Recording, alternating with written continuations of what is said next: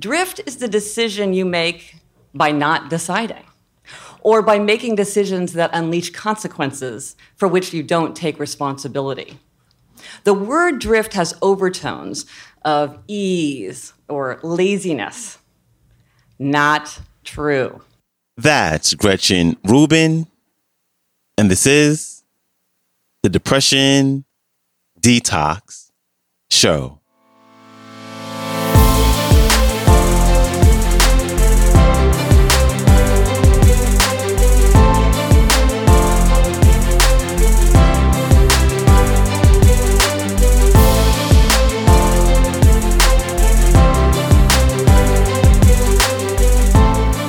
Hello,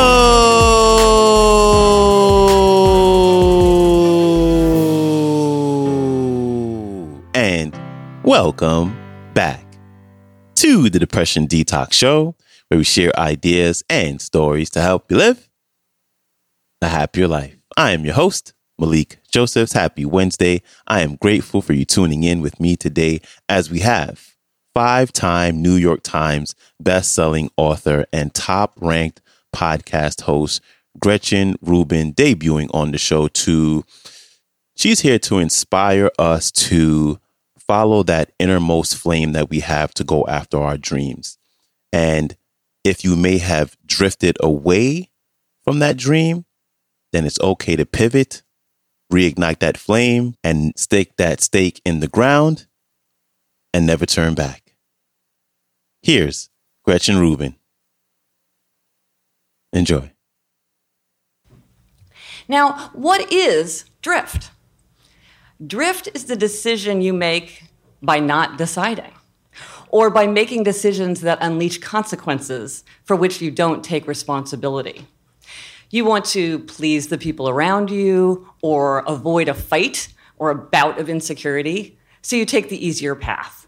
You take a job because someone offers you that job. You get married because everybody around you is getting married. You go to medical school because both your parents are doctors. That's drift. Drift can happen at any age and in any aspect of our lives. I fear drift. Drift feels small, but it is a powerful, almost unstoppable force. In my case, I drifted into law school. I didn't know what else to do with myself. I was good at research and writing. I figured it would be a useful, legitimate way to spend a couple of years. It would keep my options open. I really didn't think much about it. Just taking one drifting step is often enough to start you in a course that's very hard to alter.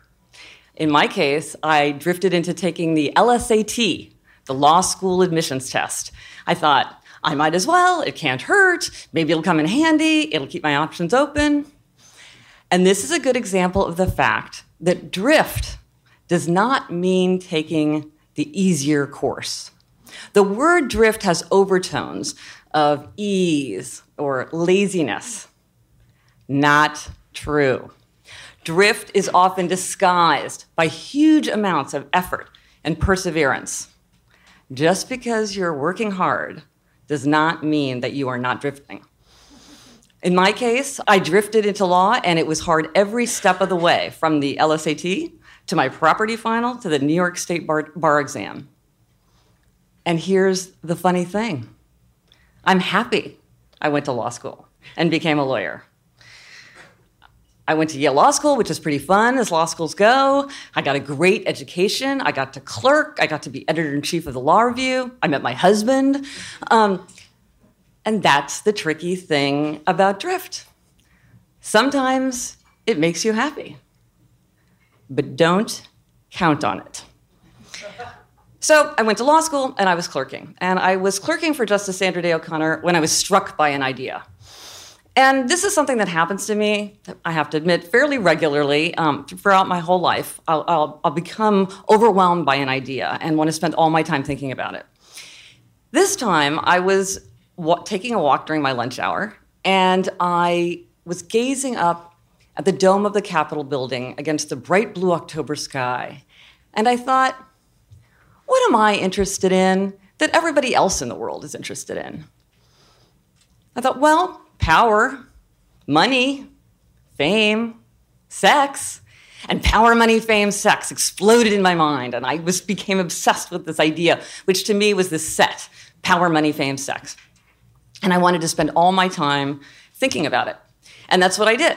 After work every day and on the weekends, I would research and take notes and think about power, money, fame, and sex. And by the way, a little-known perk of being a Supreme Court justice is that you get to actually check out books from the Library of Congress. Everybody else has to read them there, but you can actually take them home. And I would run these requests through Justice O'Connor's chambers. My favorite was a book called Deep in the Heart of Texas, The True Story of Three Sisters Who Were All Dallas Cowboy Cheerleaders. And this book was a fascinating meditation on fame. But what the librarians at the Library of Congress thought about the fact that Justice O'Connor was requesting the book, I don't know. So I was spending all this time researching and taking notes on my subject, but I thought of it as a project. I didn't think about it as preparation for a book. And then I had 3 epiphanies in close succession, which allowed me to think about it in a different way. The first epiphany came when I was visiting the home of a friend who was in education graduate school. She had all these very boring-looking, thick textbooks lying around. And I picked one up and said very dismissively, like, "Oh, is this what you have to read for your program?" And she said, "Oh, but that's what I read in my free time anyway." And I thought, oh my gosh, what do I do in my free time? And I had to admit, I didn't spend one single minute on law more than I had to. I did everything I had to do an excellent job, and not one thing more. And that made me different from my co-clerks. They were reading law journals on the weekend. They were talking about cases in our lunch hour. They were energized by their efforts. And I wasn't. And I began to think, what if I could do for work what I do in my free time? The next epiphany came when I was reading the alumni magazine from my university. And I noticed that when I read about people who had interesting legal jobs, I felt a kind of mild interest. When I read about people who had interesting writing jobs, I felt intensely uncomfortable. And I admitted to myself that what I was feeling was envy. The final epiphany came when, in a conversation with my sister, the Sage. My sister's 5 years younger than I am and a huge influence on me. And I was saying to her, well, I'm thinking like maybe I should try writing, but the thing is I want to feel legitimate in something like law or finance or politics. That seems so legitimate. I figured she'd say something like, well, writing is legitimate, or you can always change your mind later if you want. But she was far too astute. She said, do you feel legitimate now? I said, no, not really. She said, you've always had this craving for legitimacy. Fine. It's your nature. Accept it. Don't let it drive your decisions. And I realized that she was right. Now, why did it take me so long to think about becoming a writer? Because if I look back on my life, I did many, many, many things to prepare myself to be a writer. For one thing, I have a very hard time with what I call my resolution now to be Gretchen. As part of my happiness projects, I've identified my 12 personal commandments, and my first personal commandment, and the most challenging and the most important, is to be Gretchen. And of course, you have to substitute your own name. And I have an idea of the way I wish I were. And it sometimes obscures my understanding of who I actually am. I pretend even to myself to enjoy activities that I don't enjoy, like shopping, or to be interested in subjects that I'm not really interested in, like fiscal policy. And even more dangerous, I ignore my true interests and my true desires. That is an attitude of mind that makes a person very susceptible to drift. But I was lucky. For me, the desire to write became so overpowering that I couldn't ignore it and I couldn't resist it. I came to a point where I knew that I would rather fail as a writer than succeed as a lawyer. And I was lucky because I knew exactly what I wanted to do, because sometimes people finally find themselves in drift, and they know they want to get out, but they don't know where they want to go. They know they don't want to be an associate in a law firm, but they don't know what they want to be doing instead. Not only did I know that I wanted to be a writer, but I knew exactly what project I wanted to be writing on, and in fact, I'd been working on it for months. And the timing was perfect. My husband and I were getting ready to move from Washington, D.C. to New York, and this was my chance. I had to do it now. So I went to the bookstore and got a book with an unsubtle title like How to Write and Sell Your Nonfiction Book Proposal, and I followed the directions. And once I had a proposal, I used every contact in my personal network to get it in front of agents. The day that I got an agent was a major milestone for me. That was what changed me from being a person who wrote for fun on the weekends to a professional, albeit unpublished, writer. But it's very uncomfortable. And then I was out of drift. But it's very uncomfortable to admit to yourself that you're drifting. So how do you catch yourself in drift? I'm going to pose some questions. Ask yourself if you answer yes to any of these. I often have the peculiar feeling that I'm living someone else's life. I spend a lot of time daydreaming about a completely different life as an escape from what I'm doing now. I find myself getting very angry if someone challenges the values that I think I'm working toward. I'm working like crazy as a fifth-year associate, and I get angry when someone suggests that money and security aren't important.